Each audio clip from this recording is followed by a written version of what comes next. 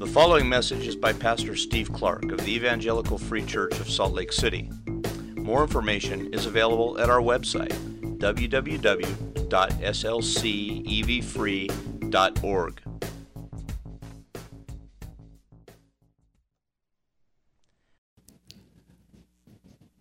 Father, we praise your name for the truth that Jesus lives, brought out of the grave by omnipotence, raised up triumphant. He is seated and he reigns and he is coming. And we bless your name for that and say thank you.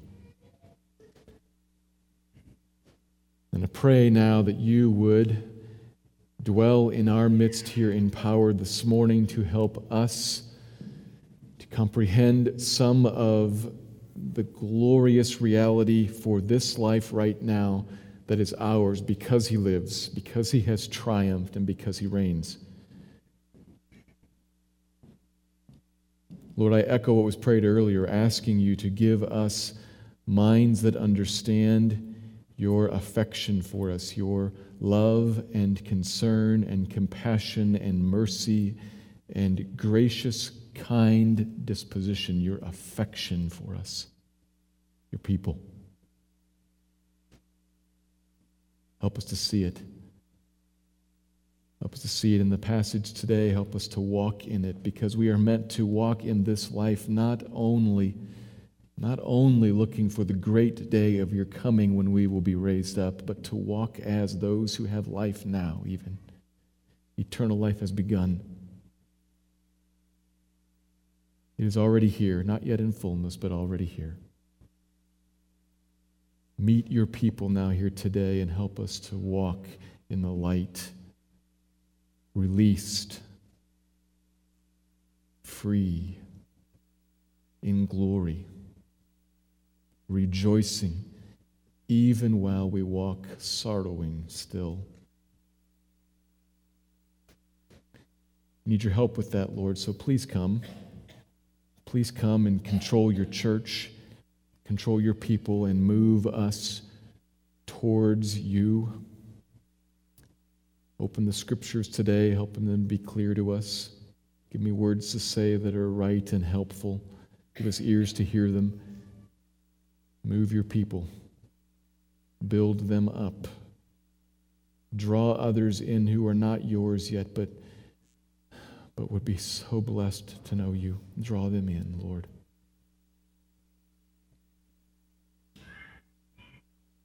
Spirit of God, would you have us? Would you have this church? Would you unite it more tightly to Christ? Honor his name. And it is in that great name we pray. Amen.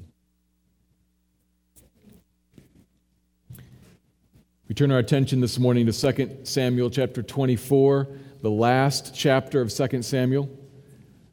I'll preach one more sermon on all of this material next week to try to kind of give some great big summary to it, but this here this morning is the end of the book, and it is a masterful ending.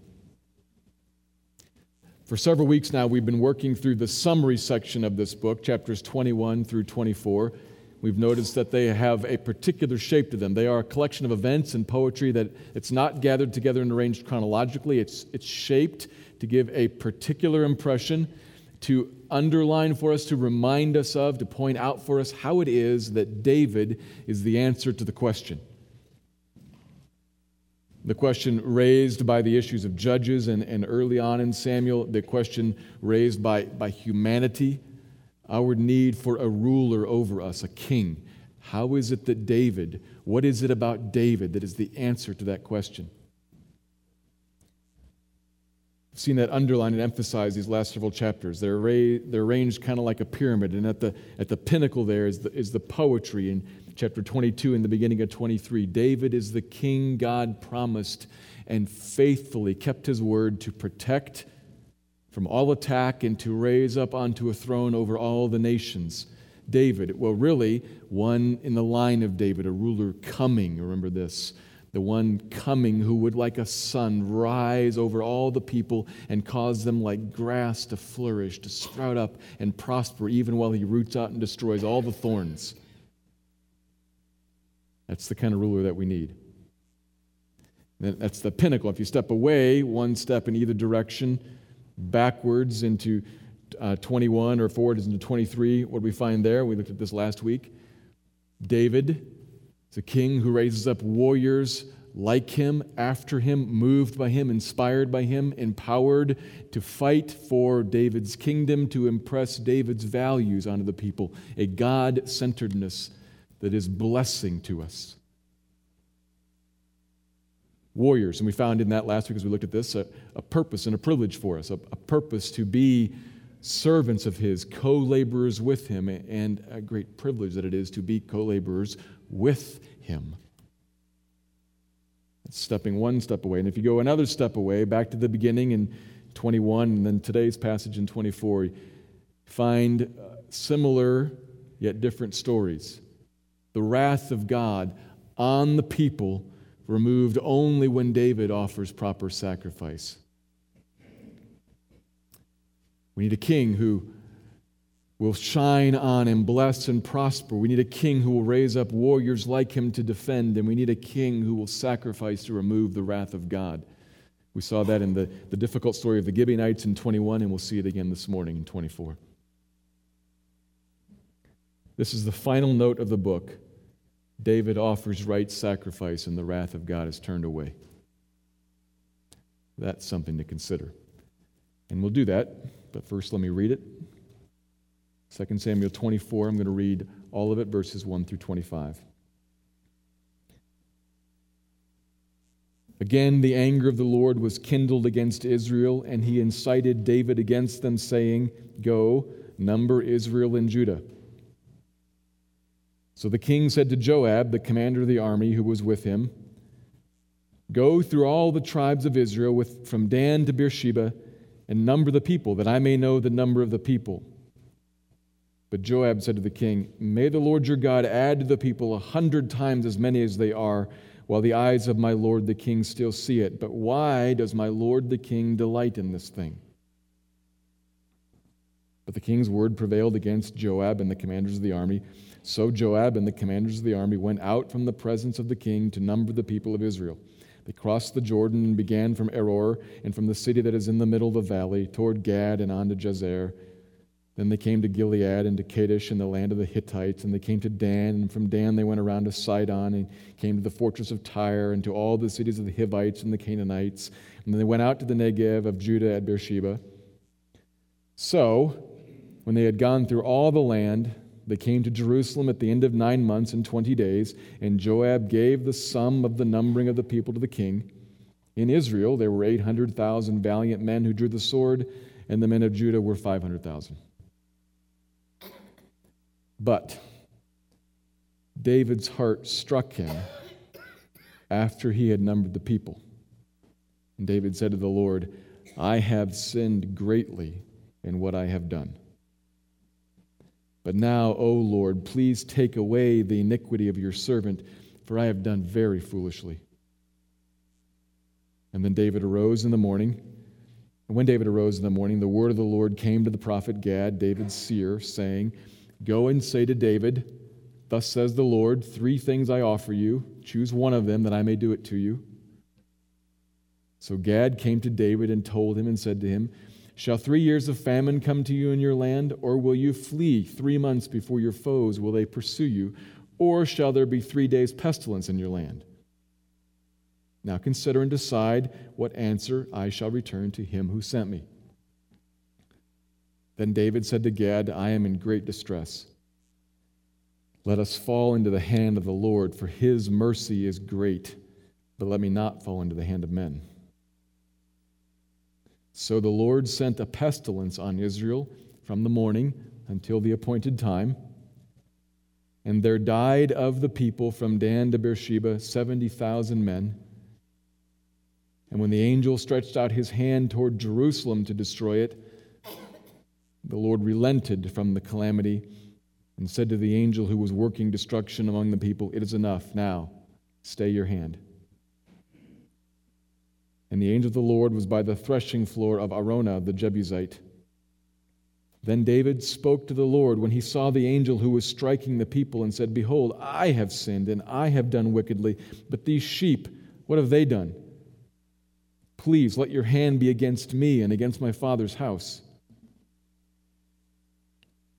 And Gad came that day to David and said to him, Go up, raise an altar to the Lord on the threshing floor of Araunah the Jebusite. So David went up at Gad's word as the Lord commanded. And when Araunah looked down, he saw the king and his servants coming on toward him. And Araunah went out and paid homage to the king with his face to the ground. And Araunah said, Why has my lord the king come to his servant? David said, To buy the threshing floor from you, in order to build an altar to the Lord, that the plague may be averted from the people. Then Araunah said to David, Let my lord the king take and offer up what seems good to him. Here are the oxen for the burnt offering, and the threshing sledges, and the yokes of the oxen for wood. All this, O king, Araunah gives to the king. And Araunah said to the king, The Lord your God accept you. But the king said to Araunah, No, I will buy it from you for a price. I will not offer burnt offerings to the Lord my God that cost me nothing. So David bought the threshing floor and the oxen for 50 shekels of silver. And David built there an altar to the Lord and offered burnt offerings and peace offerings. So the Lord responded to the plea for the land, and the plague was averted from Israel.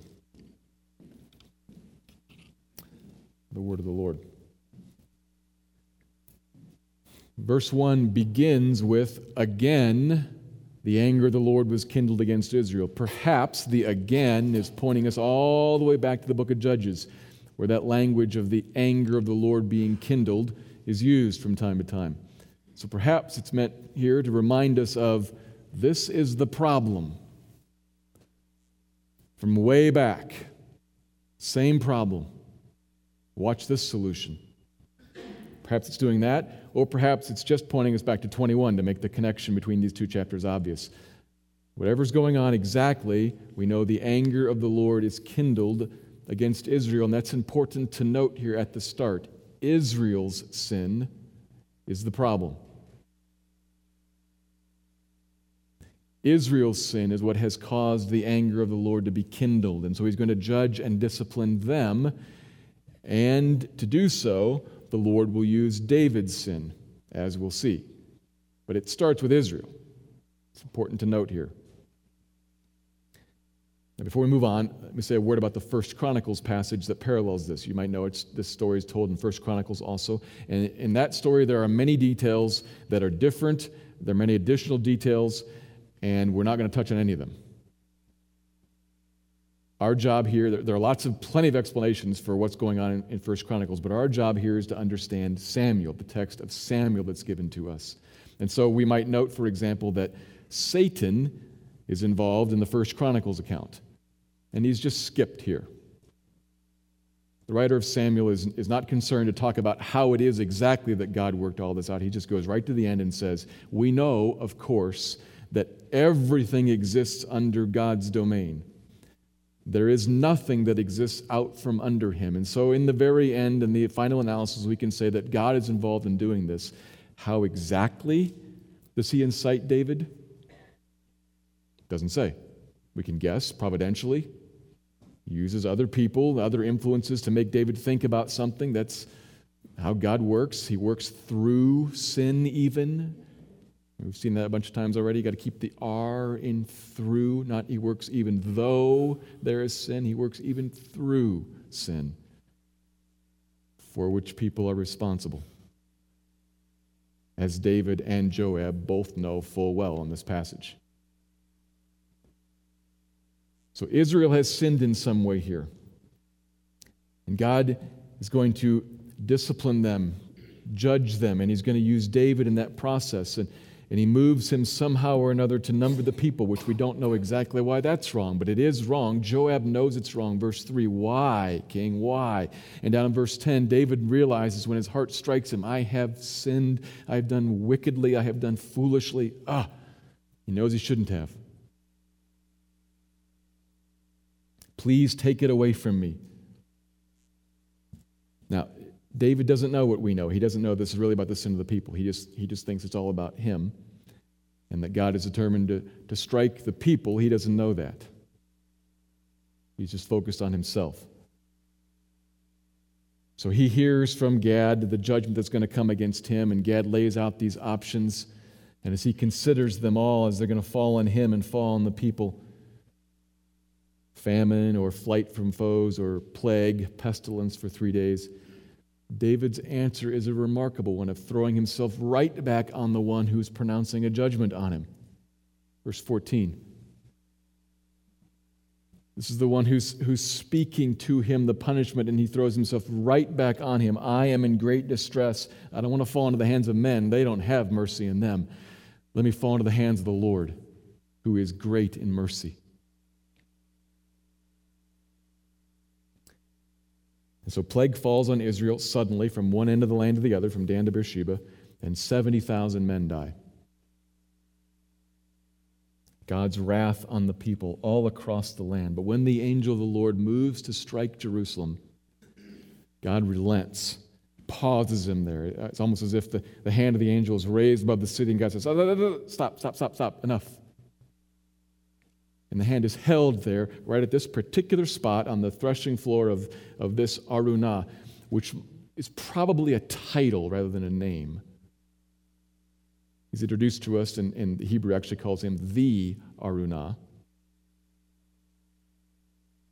Here's a Jebusite. He's not an Israelite, and he owns this little piece of land in Jerusalem, but he's a subject of David now, and David comes to him, and he wants to give him everything.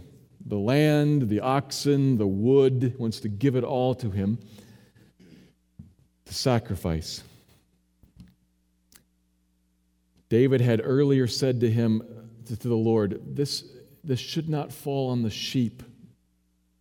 It should fall on me. And the Lord set him up at this particular place to offer sacrifice. And here he has laid right in front of him a cheap, easy sacrifice. And he says, no, I will only offer a sacrifice that costs me. And he buys the stuff that he needs and offers up the sacrifice. He paid for it all, offered burnt offerings as atonement, and peace offerings that always follow to signify now there is a union again between God and man. And the Lord, just like he did at the end of 21, sees the sacrifice, hears the plea, and removes the plague. The end. That's the end of the book. A stunning end. The anger of the Lord begins, kindled against Israel, and it ends with the king offering sacrifice that the Lord hears and removes the punishment, or removes the wrath. An amazing end to this book. I'm going to make two observations about this, and I think this is awesome. People of God, there is something here that is awesome. So may you see it. I'm going to make two observations. Here's the first one. God is great in mercy even while we are great sinners. God is great in mercy even while we are great sinners. We are great sinners, and he is great in mercy. The passage begins with sin.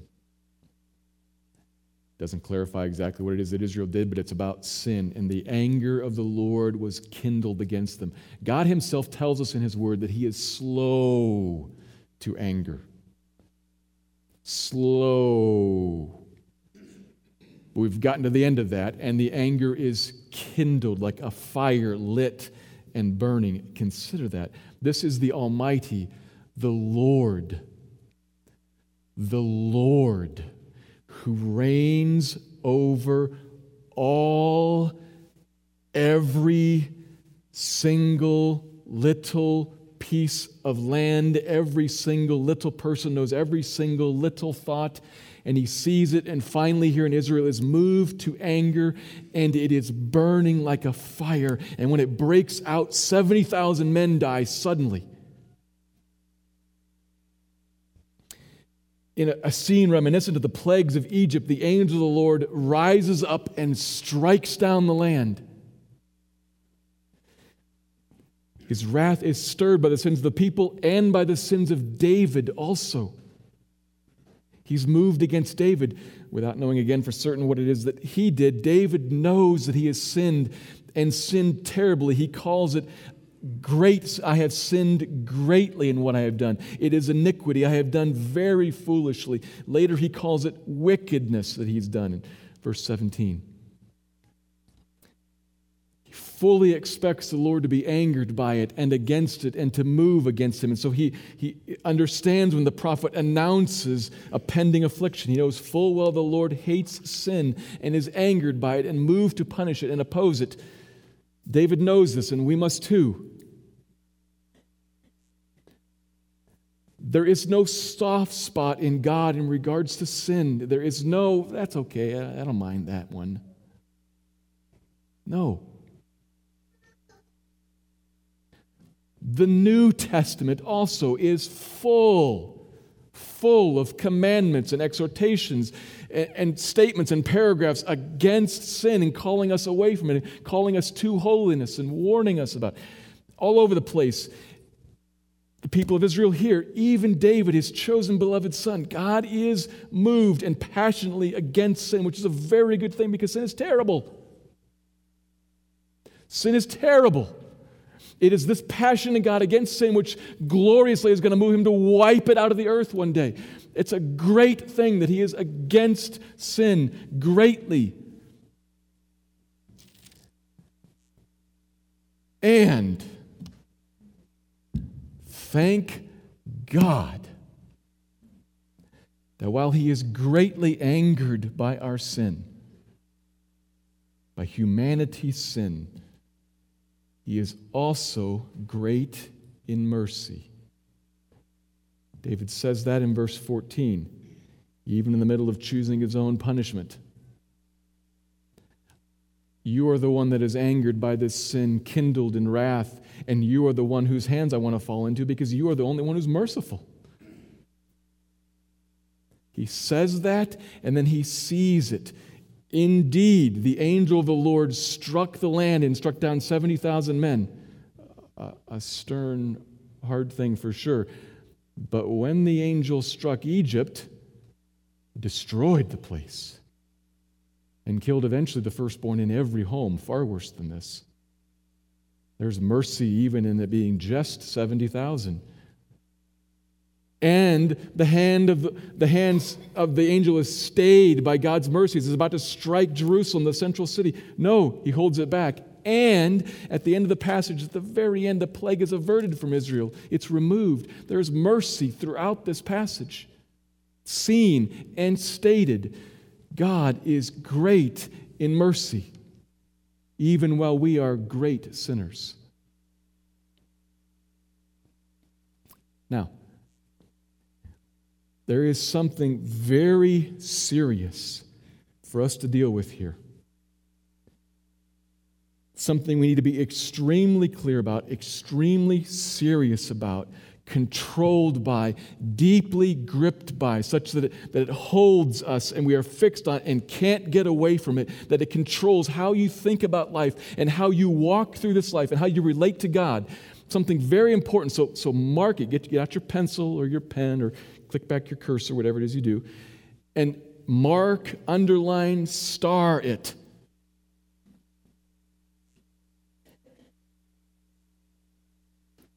Star what?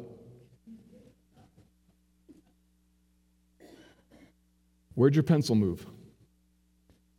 Maybe literally or mentally. Where were you clicking back to? What were you about to mark or star, underline?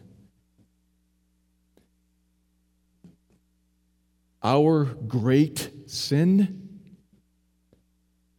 God's great burning anger against our sin, or God's great mercy? Which one were you going to underline?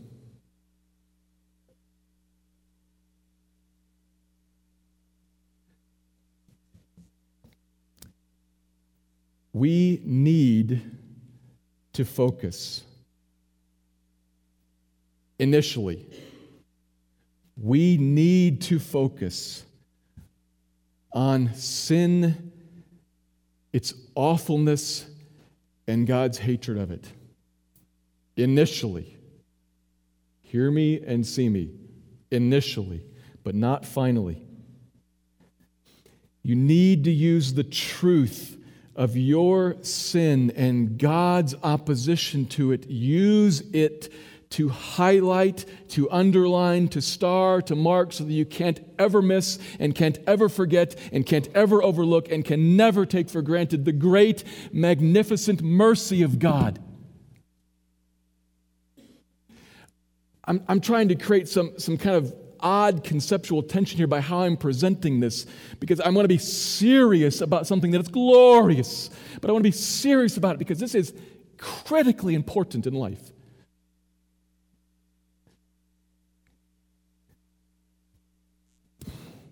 We must see the great mercy of God poured out in a place where only wrath should live, but doesn't. He is great, great in mercy. We must be extremely clear about that and never take it lightly and never assume it. It is glorious. He is glorious. People of God, do you see the breadth, depth, height, awesome fullness of mercy? Our great sinfulness and God's anger against it must be comprehended in order for that truth of sin to serve its purpose as a vehicle that carries us on to a place from which we can see glory. Did you follow that? Sin and wrath is a vehicle that must be comprehended to carry us on to a place where it will deposit us from which we can see glory, the glory of the mercy of God. If you do not comprehend sin and wrath, if there is not great sin and great wrath, then there is not great mercy. Just a little bit. Maybe even just assume, because, hey, he should be good to me. I'm not that bad of a guy. No. Great sin and great wrath carries you on till you see something amazing. Amazing. Many people live in the place, unfortunately, of, I'm not that bad of a guy. We do not regard our sin like David did, struck in the heart by it. And really, we spend more of our time, Christians do this too, people in the world do this, more focusing on our own suffering and other people's sin.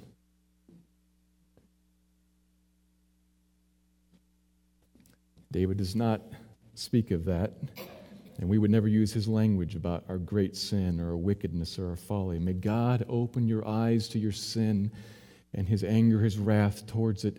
Very often history shows, even personal experience shows, that very often that right there is the beginning of fabulous personal revival when you first see sin in me and God's hand on it. That's the beginning. May God open your eyes to that so that you can then travel on to a place of seeing great mercy. Others of us fall down right there. We don't travel. Some of us are convinced, at least at times in regards to certain things, convinced in our hearts that we are sinners, and God's word to you, brother and sister, God's word to you in that moment as his weight rests on you is, look, behold my anger, my wrath removed. No, I mean removed. No, really, I mean removed off of you. And then, oh my God, give you guys to see that, beholding that kindness, that is what leads you to repentance. Is that not how the Bible teaches this? Think of Romans 2. It is His kindness that leads to repentance. We must repent. We must never let sin go and be okay with it. God wants it out of us. Don't disregard it completely, but do not attempt to stop your sin by some greater work of self-control or maybe some self-inflicted pain.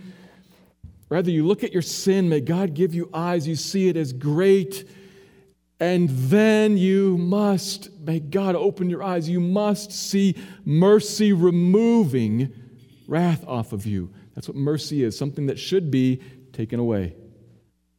Wrath removed.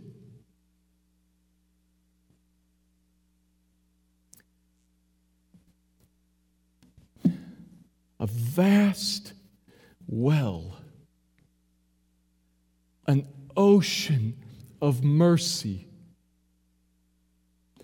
poured out on His kindled wrath so as to extinguish it. Christian, this is true of you. Really. Believe that and marvel at it and glory at it and worship it. Worship Him for it. He is that right now for you and will be that tomorrow for you. Even while you are a great sinner, He is greater than all of your sin, great in mercy over you, forgiving. This is deadly serious. Trying to create that tension in you. This is deadly serious because it is everything about how you will walk with Him. Will you walk released? For the sake of breaking the tension here, let me smile and say, released. Because there should be great joy in this, but I'm trying to drive home a serious point here because we don't think like this. We tend to either think, sin's no big deal and I'm not that bad of a guy, or I am wicked. You are a great sinner and He is more awesome than you know. Full of mercy, full of mercy, full of mercy. Great is His faithfulness to you. As that washes over you by the Spirit of God, taking that and washing it over you, it'll overwhelm you and you will see, I have been forgiven much. And then you will understand what Jesus said about, the one who's been forgiven much loves much. Do you realize how much you have been forgiven? Let that woo you into His presence and may God move on you to show you a Savior who loves you passionately and has removed off of you vast amounts of evil and has nothing but a smile and blessing and a sun to shine on you and prosper you and cause you to sprout up and flourish. That is your Savior. That is your King over you. You have been forgiven much, and there is therefore now no condemnation for you who are in Christ Jesus, which is what's going to carry us to the second observation in a moment. But you have to see this, Christian.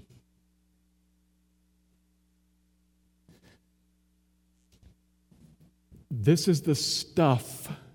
This is these two things. It is the stuff that personal and even corporate, when it's multiplied out in many people, renewal and revival is made of. A great awareness of, I have a problem, and then a greater awareness of, He gloriously dealt with it and has released me from it. Awesome, awesome is He. If you don't find yourself sitting there thinking, I love much, awesome is he, then let me commend that you examine one or the other. Perhaps you don't realize the depth of your sin, but if you're a Christian, it's possibly more likely that you don't realize the depth of his forgiveness. I don't know which one it is for you. Both are critical. They both go together. But mercy is greater. Christian, God is great in mercy towards you, though you are a great sinner.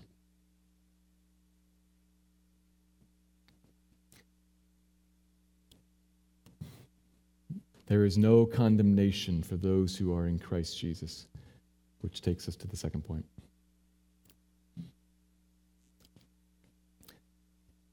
This second observation is going to be shorter, but really it's the focal point of the passage and one of the main takeaways of the book. The mercy of God is mediated through a self-sacrificing king. The mercy of God is mediated through a self-sacrificing king.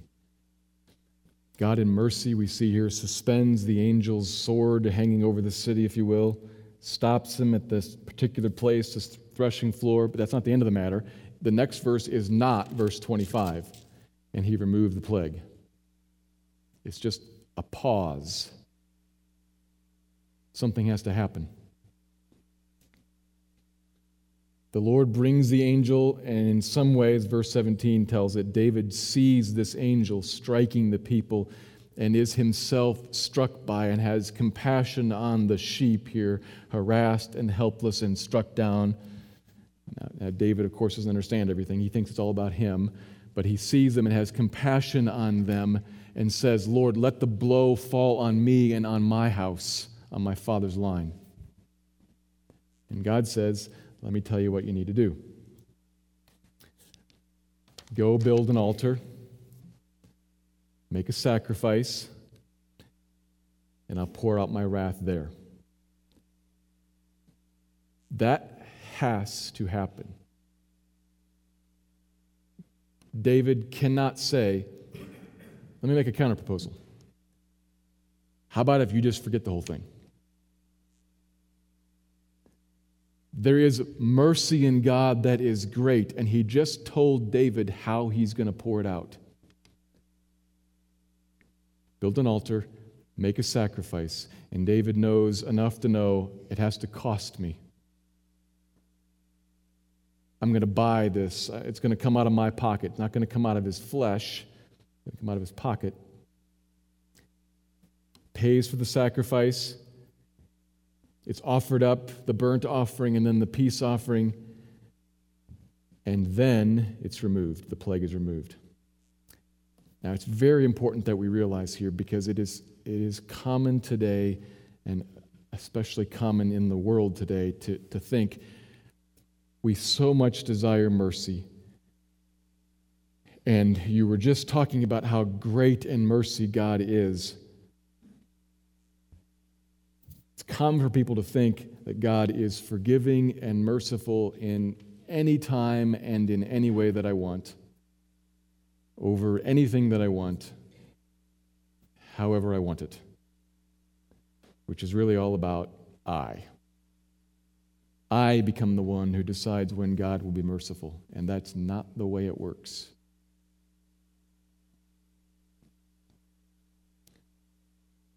This is presumption, and it's incorrect. God's great mercy comes down one single specific path. It flows down one narrow channel, is poured out from one laver, from one bucket, one ladle, if you will. This king's sacrifice alone is what finalizes God's mercy and causes him to say, I remove the plague, the wrath completely. Without the sacrifice, the sword falls on the city. God is just, and he has to have a place to put his wrath. So he puts it into the death of the animals.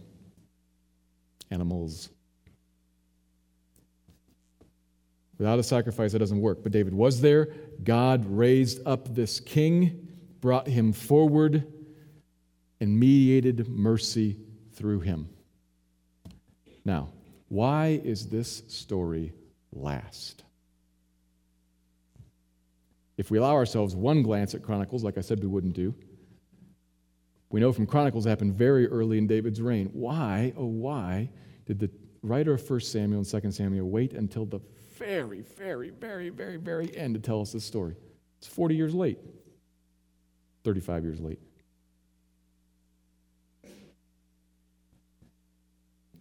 Because he wants to leave us with an extremely clear, unforgettable impression. This is the kind of king we need.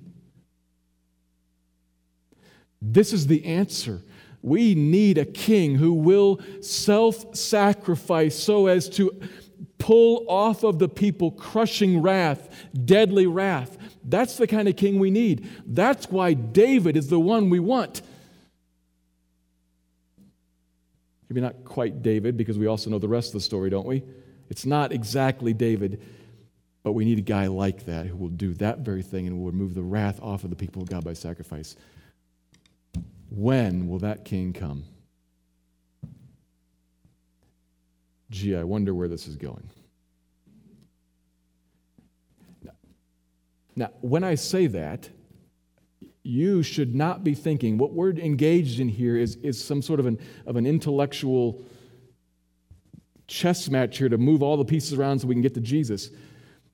This is supposed to be constantly, all of the Bible, constantly pointing your eyes and therefore your heart onto Jesus.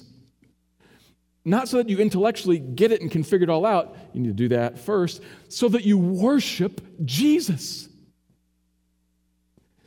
There is a God of great mercy, thank God, who comes in mercy to you, to the world, only in Jesus. And if there is no Jesus, if there is no sacrifice, there is no mercy.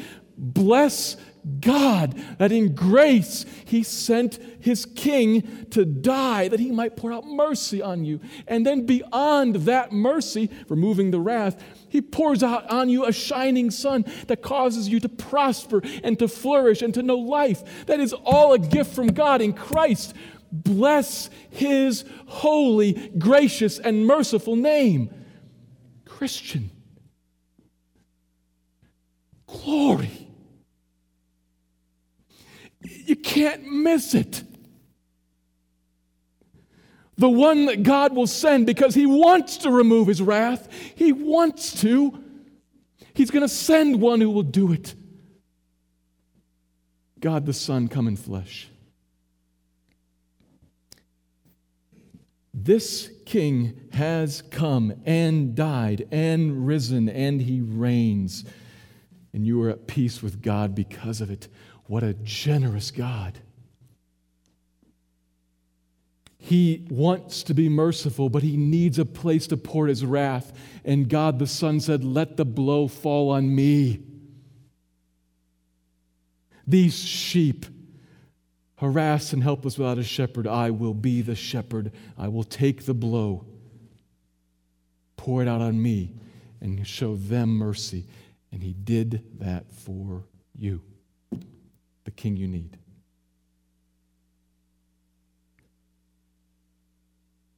In Christ, you have been forgiven much. Love Him much. And glance at yourself and say, oh, I do not love Him much. And pray, oh God, by your Spirit, will you show me the breadth of my sin and the greater breadth and height and depth of your mercy and your gracious love for me to provide a mediator of mercy. Show that to me in a way that grips me, that my heart will be wooed and won to you. Those are the facts. And God, by the Spirit, must come and cause them to grip them and to thrust them into your heart and cause them to sprout and grow and run over you and overtake you. You will be a lover of this God who is so very, very good to you, so very, very gracious to you.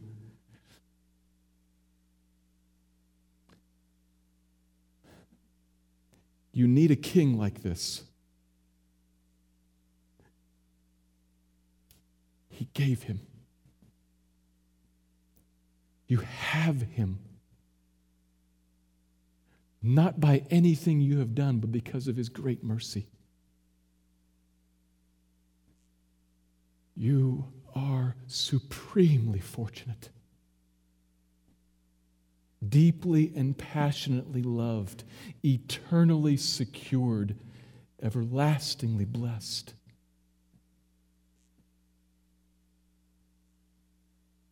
Christian, love him then with all of your heart and with all of your soul and with all of your mind and with all of your strength. Chase after him for your joy, for his honor and glory, for your great good. Let me pray.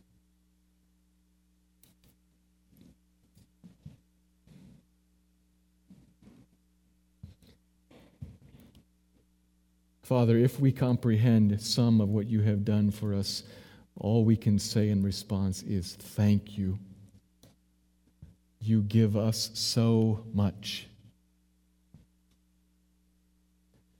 I pray, Lord, that you would cause your people here to have strength in their minds to know, strength to know how deeply you love them, how wide your love is, how long and high your love is for them. Paul prayed that at the end of Ephesians 3, and I pray that you would cause this extremely serious, extremely gripping truth of your mercy and love for us to have its way in our hearts and stir us to jubilant giddiness even.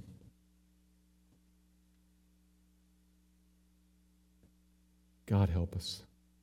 God help your people. Fall on us, Spirit of God, in a way that moves us in our hearts. Use the truth, implant it deeply in us, and bring life, please. We look to you for this. You must move. You must do it. We look to you for it and ask you for it. Plead for it. Have your way with your people. Have your way with me. Thank you, Father, for being good to send us a Son, your one and only. Thank you, Jesus, for coming in submission to the Father and in love for the sheep to sacrifice. And thank you, Spirit, for illumining this sacrificing, forgiving, atoning Jesus, opening our eyes to him. Do that work even more right now, I pray. Thank you, Lord. Amen.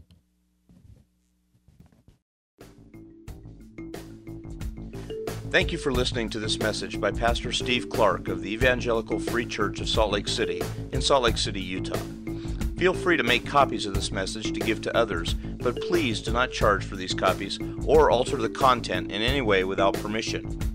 We invite you to visit our website at www.slcevfree.org or call us directly at area code 801-943-0091. Our mailing address is Evangelical Free Church of Salt Lake City, 6515 South Lion Lane, Salt Lake City, Utah, 84121.